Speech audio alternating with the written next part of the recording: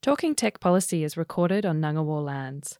We pay our respects to the traditional custodians of this land and acknowledge their continuing connection to country and the ongoing contributions of their elders past, present and emerging. We extend that respect to all Aboriginal and Torres Strait Islander peoples, who were, among many things, the first Australian tech innovators. How do we ensure technology makes our lives better?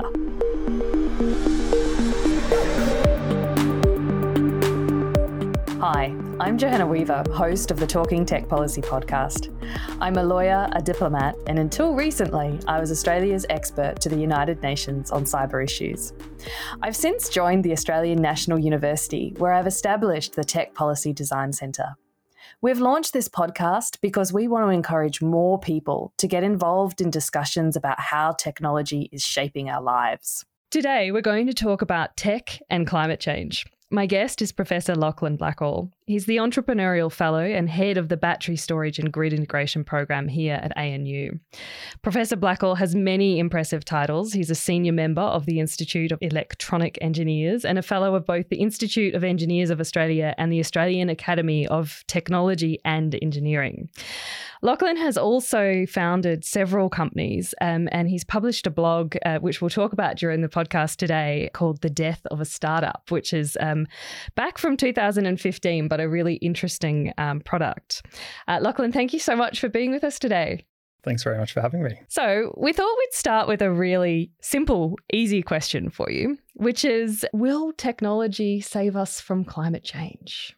I'm not sure any climate change related question is easy, given what we're seeing at the moment, but certainly technology has a role to play in addressing climate change, but I think it's sort of unhelpful to think of technology being the solution. And certainly not, technology is not the solution in and of itself. So from my perspective, technology will play a really important role in helping us achieve decarbonisation, but we need to think about technology as, a tool to achieve that rather than the outcome in itself. Yeah. So I think that's probably a good jumping in point to tell us a little bit more about what it is that you do and your team does. So can you just give us the elevator pitch, if you like, for what you do at the Battery Storage and Grid Integration Program? As you said, I head up the Battery Storage and Grid Integration Program, and our mission is to design and implement the building blocks of a decarbonised and resilient energy system for the benefit of all energy users. So I'll unpack that a little bit for you.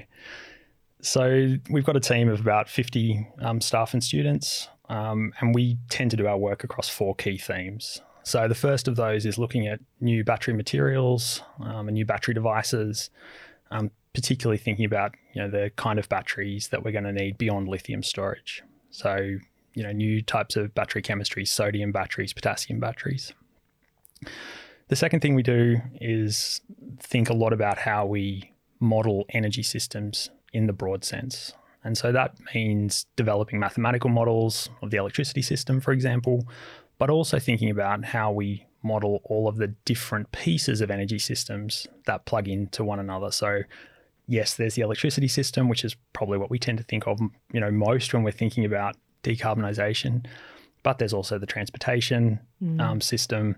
There's buildings, there's land and agricultural use. And so actually thinking about how you model all of those different energy systems and how they interact is pretty crucial. The third thing we do is focus on, once you have these models, you can start to think about how you actually orchestrate all of these energy systems to work together to achieve economy-wide decarbonisation. And certainly, last but not least, we have a really strong focus on sort of social science, economics, policy and regulation.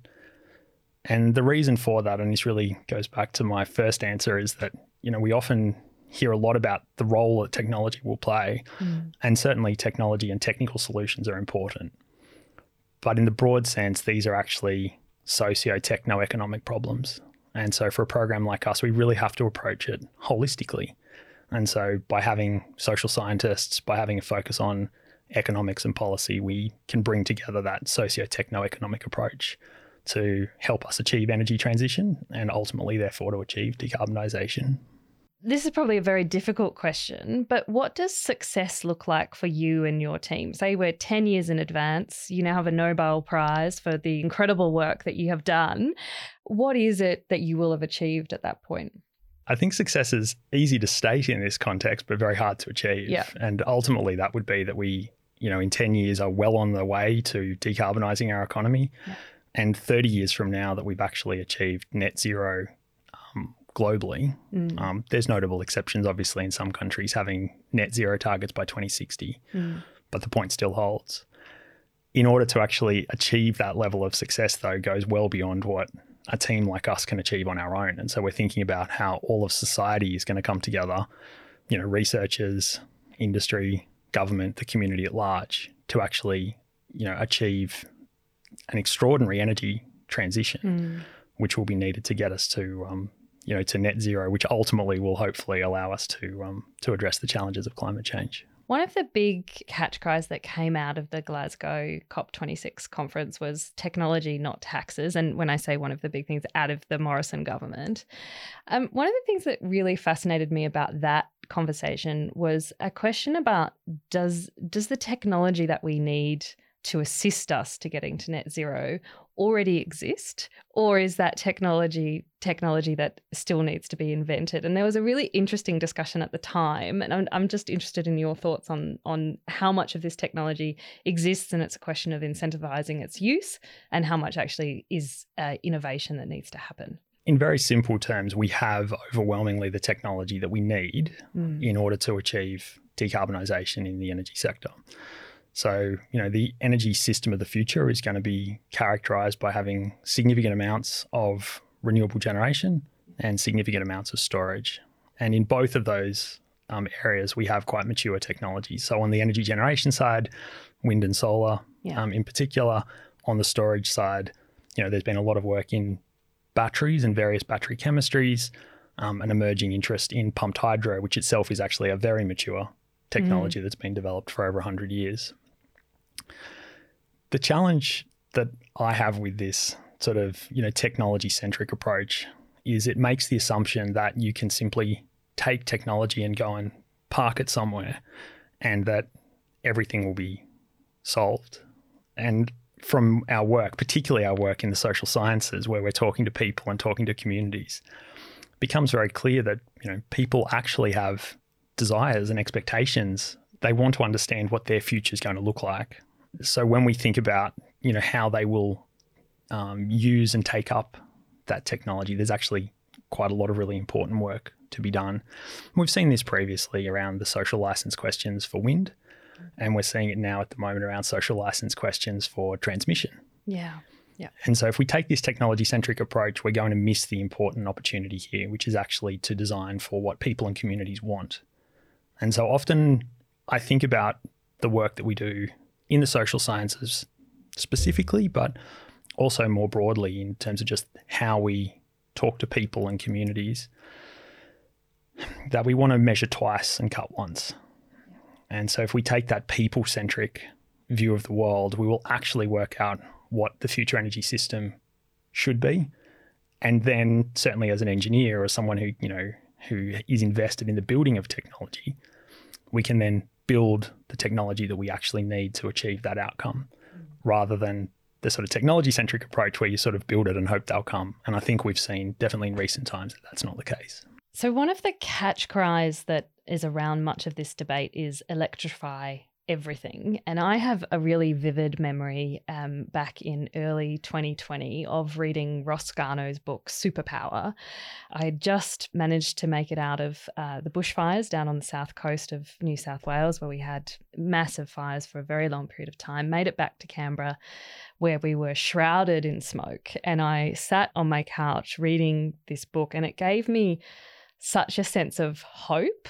He really sets out a quite clear pathway, not only for how we achieve decarbonisation, but also a story for how Australia should be a superpower in doing so, because we have the natural resources. There are other books that have been written. I think Sol Grithin's book, The Big Switch, is another one. And it's also picked up in novels as well. We spoke over dinner a couple of weeks ago about Ministry of the Future.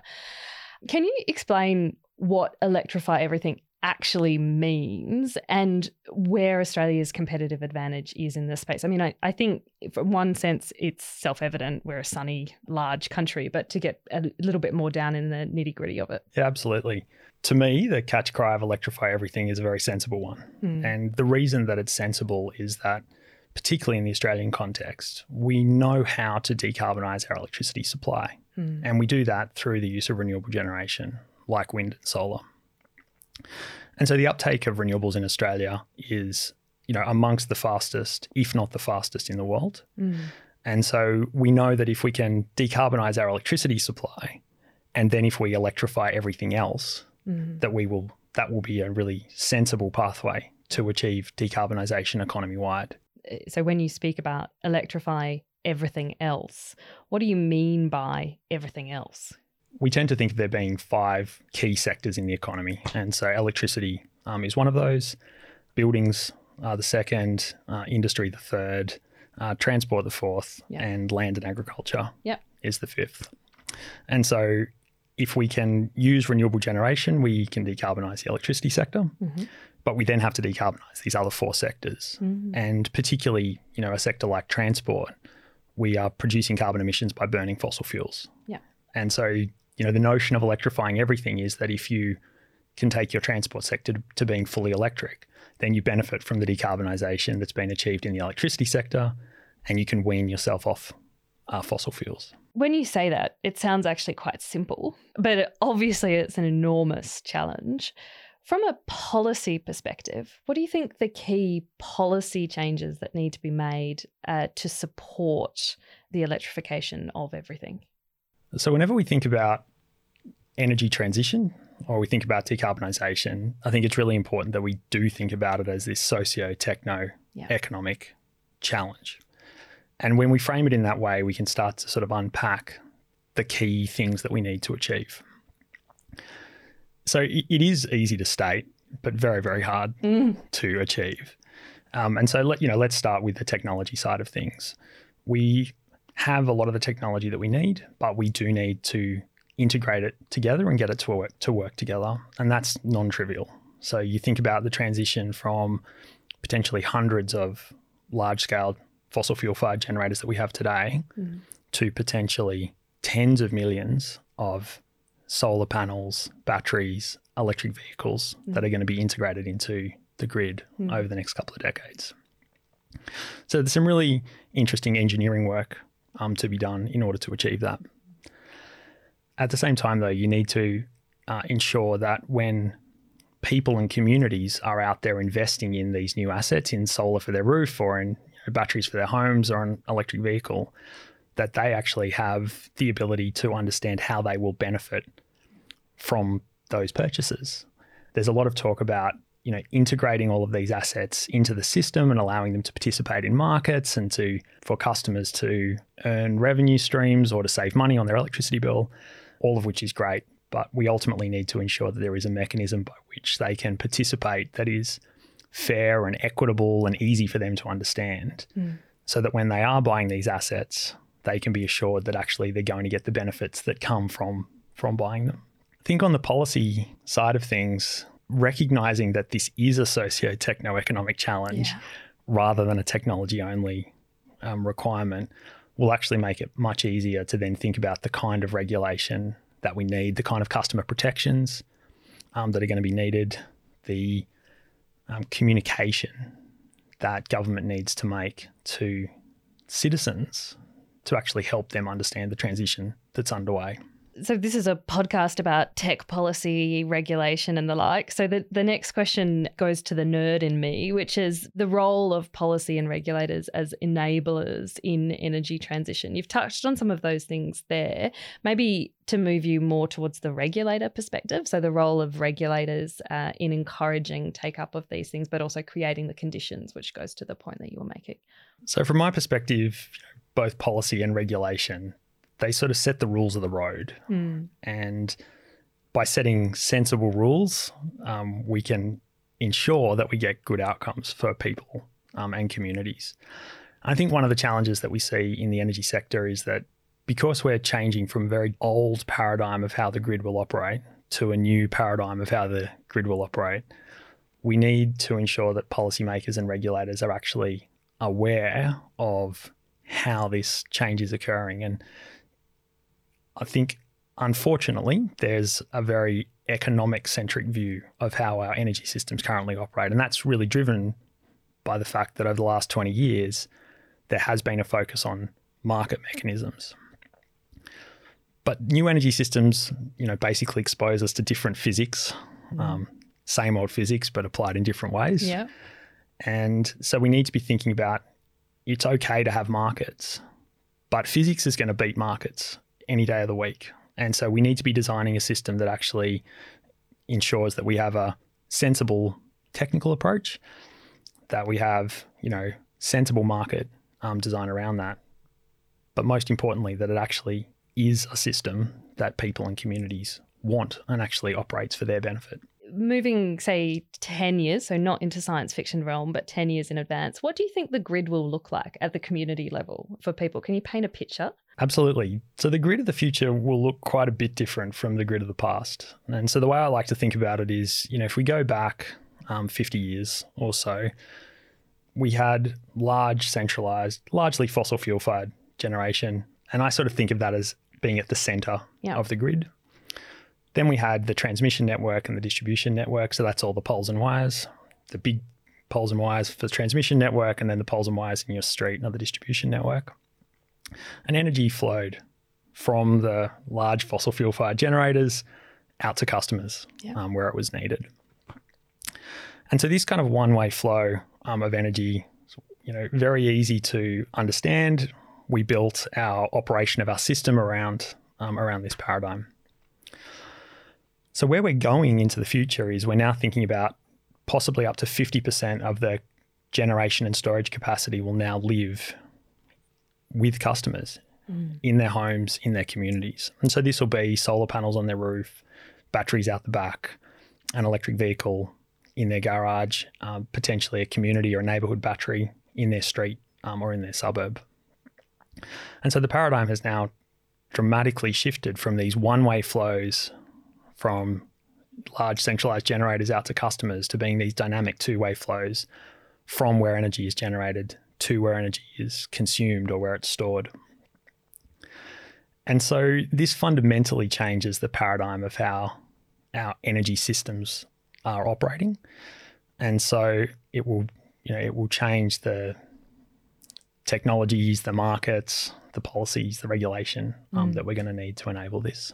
And in a nutshell, am I correct in saying that the role of your team is essentially looking at how we make the batteries of tomorrow more efficient for that? We do have a strong focus on kind of battery storage, and particularly the team in chemistry. Yeah. I'm very interested in, new battery devices, new materials for battery storage. I think more broadly, the team as a whole is really interested in how we achieve energy transition. Yeah. And so that's not just focused to thinking about the batteries of tomorrow, but thinking about how we actually integrate all of these technologies and capabilities together. Exactly. So the grid integration challenge is actually a very significant challenge because it really goes to the heart of how you actually get all of these pieces to work together, but also how those technology pieces interact with markets and work for the benefit of people and communities. And one of the really interesting pieces around, you've talked a lot about empowering consumers and having consumers understand and have knowledge. And we have this really interesting policy in Australia called the Consumer Data Right, which is based around empowering people to have greater access to and control over their data, to be able to compare and switch products and services. And this Consumer Data Right has been conceived in the broad, but at least in Australia has been applied in the first instance to energy markets and also to banking. Can you tell us a little bit about how it works? And do you think that is a useful tool for giving agency back to individuals in this circumstance? Certainly more information, more data is helpful to people and to communities, and it gives them greater ability to have choice. Probably one of the challenges in the energy context is that it's so complicated that it's not necessarily clear that having that data will ultimately empower customers in the way that we hope it might, insofar as we could give customers access to all of their metering data, but whether or not that will then result in them getting a better electricity deal or easier access to new technologies, I think does remain an open question. The other challenge too is that a consumer data right suggests that all of the data is actually going to be available. And from our work in the sector, we know that the availability of data is a challenge that the whole industry is facing. How best to aggregate it, how best to share it. And so those challenges will also apply for people and for communities. On the basis that people and communities can get access to the data and that it's then used to provide more choice and to more clearly articulate the benefits for people and communities, I'm obviously hugely supportive of. But I think simply having the consumer data right doesn't ensure that outcome. You need to go beyond simply the sharing of data to actually making sure that that data is shared and used by others for the benefit of people. Yeah.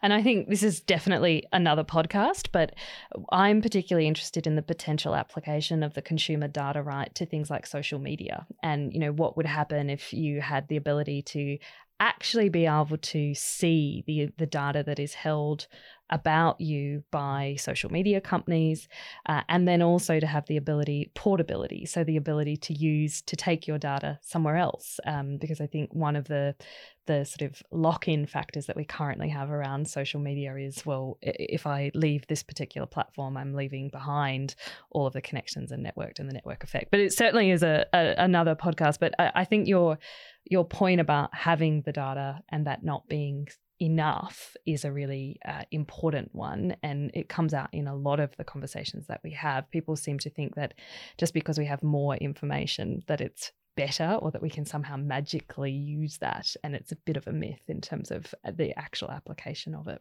I think the other challenge too of energy data is that it actually contains quite a lot of private information. Yeah. And so, for example, I used to build technology to monitor home energy consumption, and I had one of our monitors in our home. And at the time, my wife was working from home. So I could hop on and look at our data, how much energy we were consuming at any point in the day. And it gave me a very clear understanding of what my wife was doing. I could see when she was cooking toast in the morning. I could see when she was showering. And that's actually quite creepy when you think about it. Yeah. And for me, it did raise a really interesting question of, as one of the owners of our apartment at the time, I was able to sign up for, this service to monitor the energy consumption in the home. But the signature of the data I was looking at was actually generated by my wife. And so whether or not I should have access to data that allowed me to understand what she was doing, I think is a really thorny ethical question. And it would carry across into into any consumer data right, because absolutely, not only would that data then be able to be shared within a household, but it can be shared with others. And the intent might well be to allow you to compare electricity tariffs, but you don't know what other purposes people will use the data for. Yeah, and then the aggregation of that data with other data sources that exist. Absolutely fascinating. And for listeners of the podcast, we'll drill down on that on another episode. Hey listeners, we need your help. We're running a competition to find a better name for this podcast. We're looking for a one-word title that conveys that we're talking about tech policy, but in a more sexy way. We want to convey that this is about tech policy, not technology, and we're looking for a name that conveys a sense of urgency and opportunity. Because the decisions that we make about technology policy today will shape the world that we live in tomorrow. Send us your suggestions to techpolicydesign@anu.edu.au. And if your suggestion is the winning suggestion, we will send you a swag of Tech Policy Design Centre goodies, our first report, an amazing colouring in of our cover art, and some other fun things that we find about the office. But for now, let's go back to our chat with Professor Blackall. I'm really interested, Lachlan. You have a great perspective on the word innovation and what innovation means, and particularly perhaps a different interpretation than I had previously heard. And this comes from one of the posts that you have on your blog, Death of a Startup. Can you talk to us a little bit about that? Because I think it frames the conversation in a very different way, and I really like it. You might need to remind me actually what I wrote all those years ago. But I think, from my recollection and certainly how I do think of innovation, innovation is the process of challenging the status quo and of achieving a future that's better than what we have today. Yeah. And inherent to that, in my mind, is a positive and beneficial outcome for people and communities. And so it's been an interesting journey personally because, I had a very classical engineering education. And so my approach to the engineering of things was heavily driven by this notion of optimality. But when I think about innovation, I have always thought of innovation as needing to have a positive outcome for society as well. And it's only really been through, my work over recent years, and particularly the appreciation of the role that, social science plays in understanding truly that, engineering and technology are important tools to solving problems, but we ultimately are doing that in service of people and communities. And if we lose sight of that, we end up in outcomes that are far from optimal. So I'll read you what you said back in 2015, which may make you cringe, but I don't think it will, apart from maybe the reference to Latin. So look up a dictionary and you'll typically see that innovation means to introduce something new. But innovation actually comes from the Latin word innovare, meaning to change. And it's this latter definition that resonates most strongly to me. And then you go on to describe a few different things. And then you say, condensing the previous two paragraphs, innovation is simply passionate people working collectively to change the world. So do you agree with yourself from 2015? I was very articulate back in 2015. Yeah. The Latin is a little cringy, I will admit. I absolutely agree with that. I think certainly having come through the startup ecosystem, I think we sometimes develop this unhealthy obsession with we are going to be changing the world. Yeah. But I think that view that you want to be changing the world for the better is a really important one to hold close. And that's something that really does drive, what I do personally and what the team does more broadly. We genuinely believe that the work that we're doing can have an impact on the future. And working in an area like energy and climate change, we need really profound change for the future.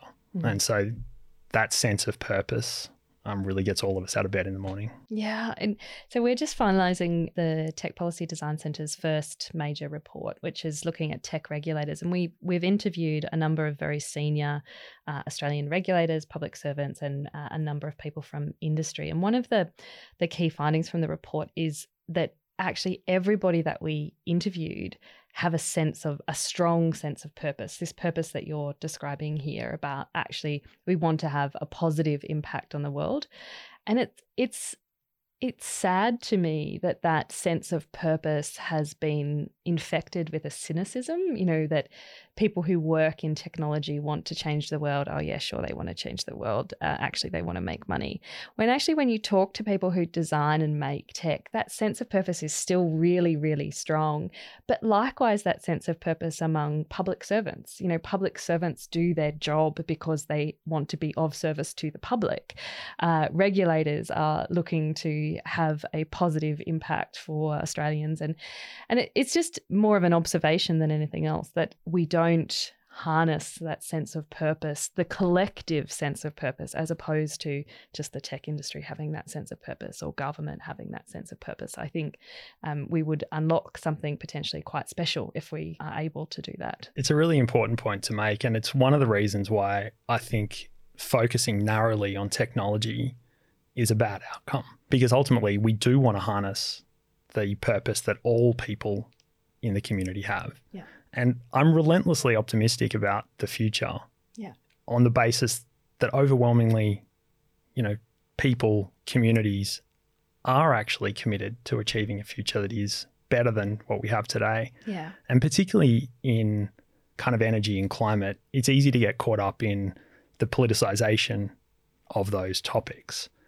But when you talk to people, overwhelmingly, we all agree in where we're going. Yeah. And that's to a future that is going to be decarbonised. You mentioned their politicisation, and we're recording this in the middle of the Australian election campaign. I'm not going to ask you to do the impossible and comment on various campaign commitments, but what I would like you to do is, if there was one element of the politicised debate that you could have a magic wand and remove or fix or change the way that politicians talk about these things, what would it be?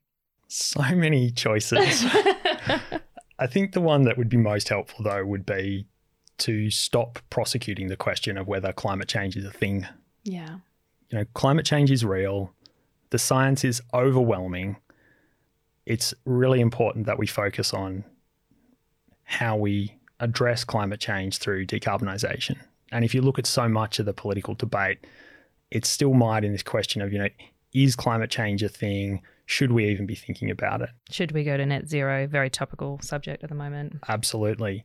So the government obviously has committed to go to net zero by 2050. And then there's some questions now by some people within government as to whether or not that's a real target or not. To me, the setting of the target was a really important outcome, and we need to now think about how we get there. And so I think if we stop asking the question of, is climate change real? Climate change is real.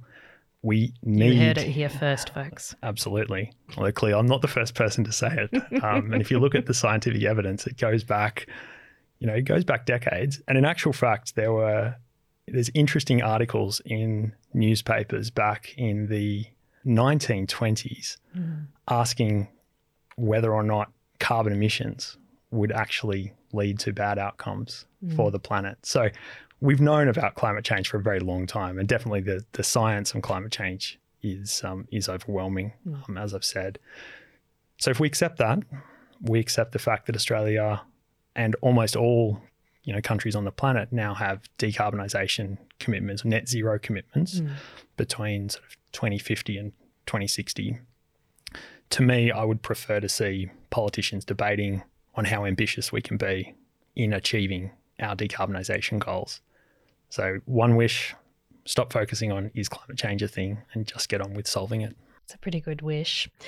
Let's pivot a little bit now and focus on your experiences of founding tech companies. I really do commend your blog, Death of a Startup, to everyone. We'll put a link in the pod notes. And in Death of a Startup, you tell the journey of establishment and then the ultimate demise of one of your companies, Simply Show Me.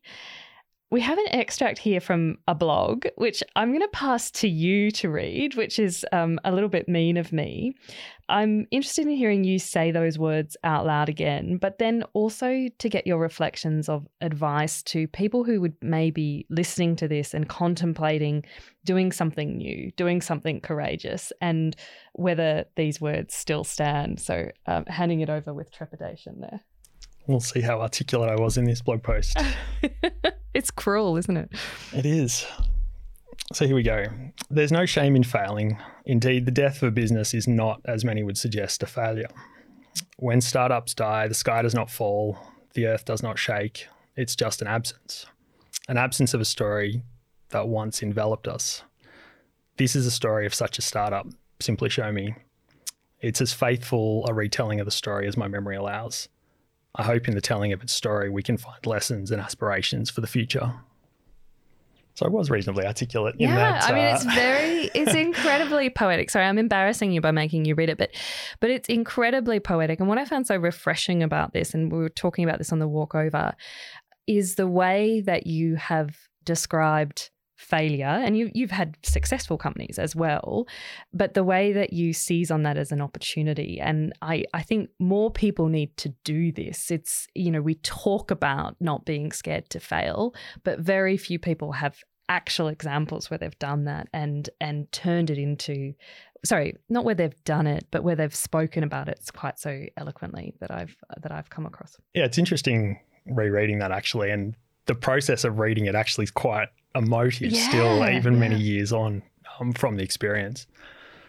I suppose to put in context, what I was talking about was a company that I started in probably 2011-ish, raised a little bit of money from several investors. We had a small team. We were essentially building, video messaging technologies for businesses. So think about receiving your stretches and exercises from your personal trainer, which actually now is a thing. And I see many apps that look a lot like this. We were perhaps ahead of our time. But we reached a point where we realized that actually our competition was, YouTube. And that's never a good position to find yourself in. And it became pretty clear that the business was not going to be viable. Like a viable business actually earns enough money to pay everybody. And it was clear that that wasn't going to happen. And so we had this, planned shutdown effectively. We knew when the money was going to run out. We told all the investors that the money was going to run out. We sort of wound everything up. And the way I reflect on that is that actually you can fail well. We answered the question, can you successfully make a business built around video messaging? The answer at the time was, no, you can't. And so what was interesting to me was that instead of investors sort of being angry about that, they were quite comfortable with the fact that they had invested money for us to answer that question. It was just unfortunate that we'd answered it in the negative. Yeah.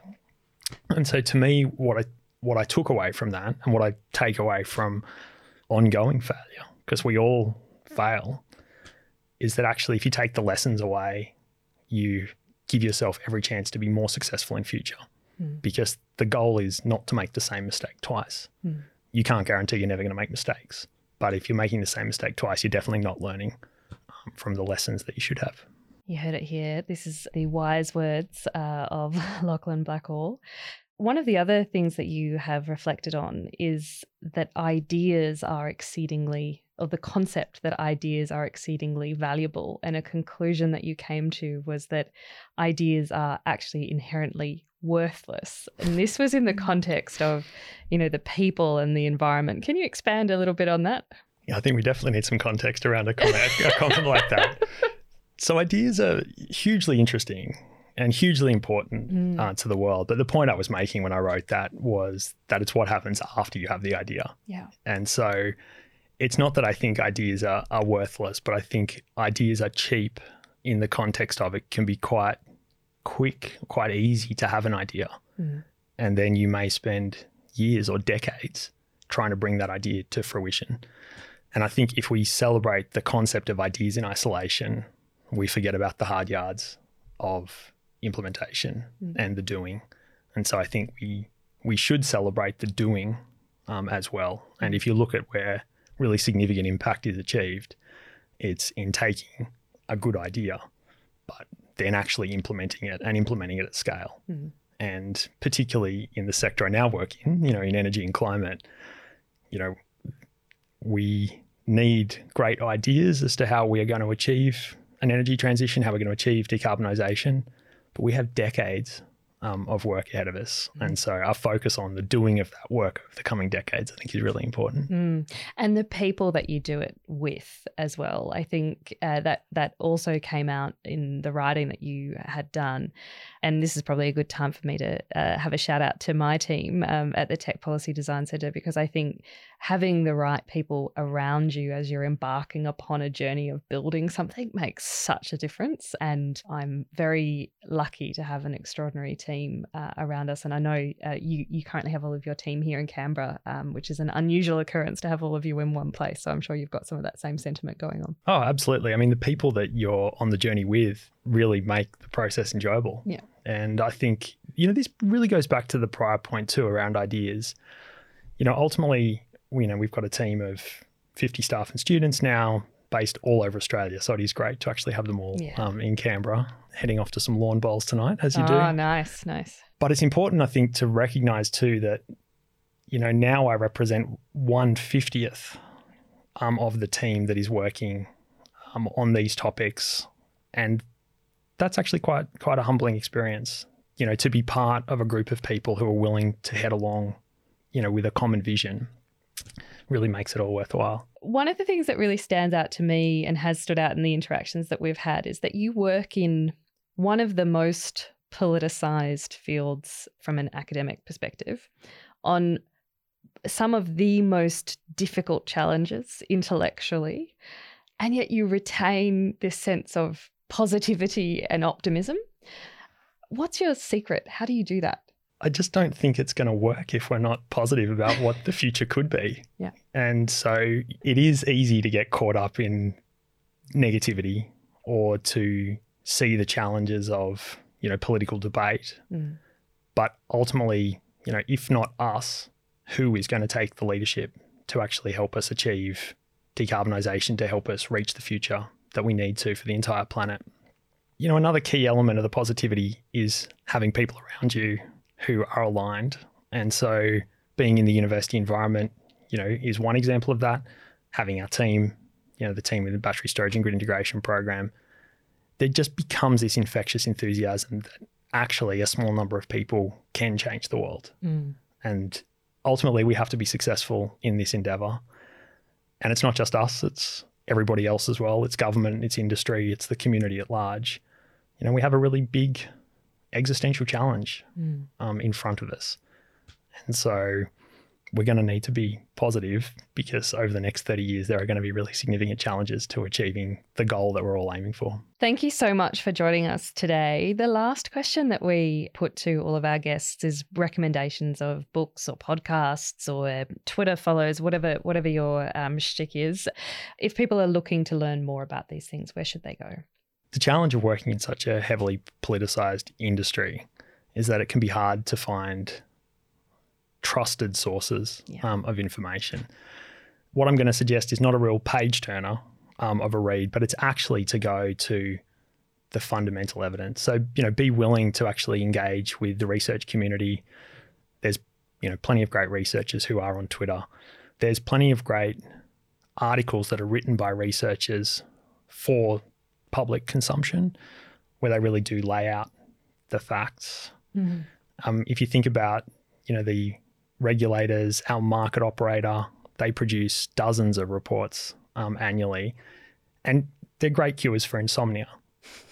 But they also lay out a very compelling vision for the future. And I think it's that compelling vision for the future that we're all in need of. Well, thank you for that. I will now go and download one of those tomes. But I do appreciate what you're saying about looking at the core sources or the foundational sources, and being able to actually identify where they are as someone from the outside is actually quite difficult. So that's a great steer for all of us. Thank you so much for being with us today. Thanks very much for having me. Talking Tech Policy is a podcast of the Tech Policy Design Centre at the Australian National University. This episode was produced by Jack Fox. Thanks also to Ben Gowdy for his research and post-production support. We would be most grateful if you could subscribe, rate the pod, leave us a review, or perhaps give us a shout out on social media or around the water cooler at work. All of these things help us to get the word out, and the more interest we have, the better we can make the podcast. Please also do let us know if there's a topic that you would like us to cover in future episodes. Thank you for listening, and until next time, get in touch and get involved.